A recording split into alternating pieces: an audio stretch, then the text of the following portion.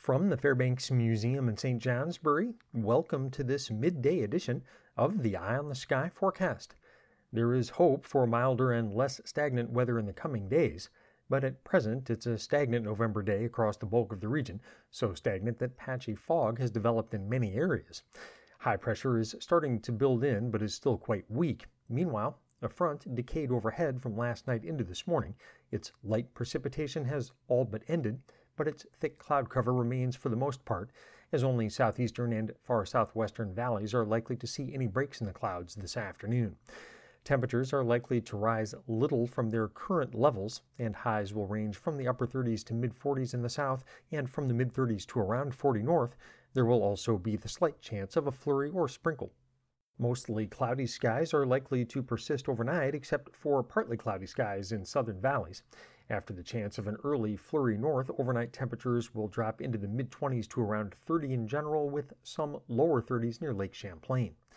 The overall weather situation should improve tomorrow as surface high pressure takes more firm control. High pressure is now poised just to our west and southwest, its oval shape stretching from the Tennessee Valley through the Great Lakes and into northern Ontario. Surface high pressure that moves overhead tomorrow morning will shift its center off to our southeast through the rest of the day. A little bit of a southwesterly breeze will develop, especially west of the Greens, as we become positioned along the northwestern flank of the high. This should help to kick off a nice warm-up that will last through Friday. We should also see more sun tomorrow than in recent days, but a warm front will also be moving along the northwestern fringe of the high. This looks like a dry frontal passage, but there will be some related clouds leading to an overall mix of clouds and sun.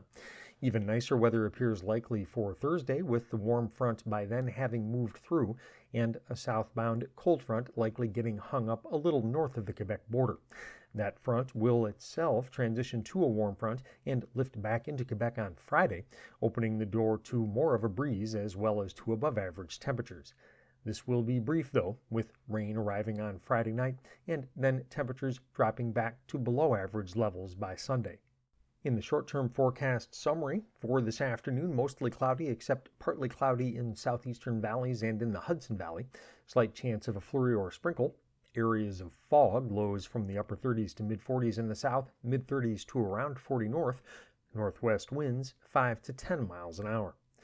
For tonight, mostly cloudy skies except partly cloudy in southern valleys. Chance of an early flurry in the north. Lows from the mid-20s to around 30. Some lower 30s near Lake Champlain. Winds overnight from the northwest at 5 to 10 miles an hour early, then becoming light and variable. For Wednesday, partly to mostly sunny in the south, variable clouds north, highs in the mid to upper 40s south and in the broad valleys west, upper 30s to mid 40s elsewhere north.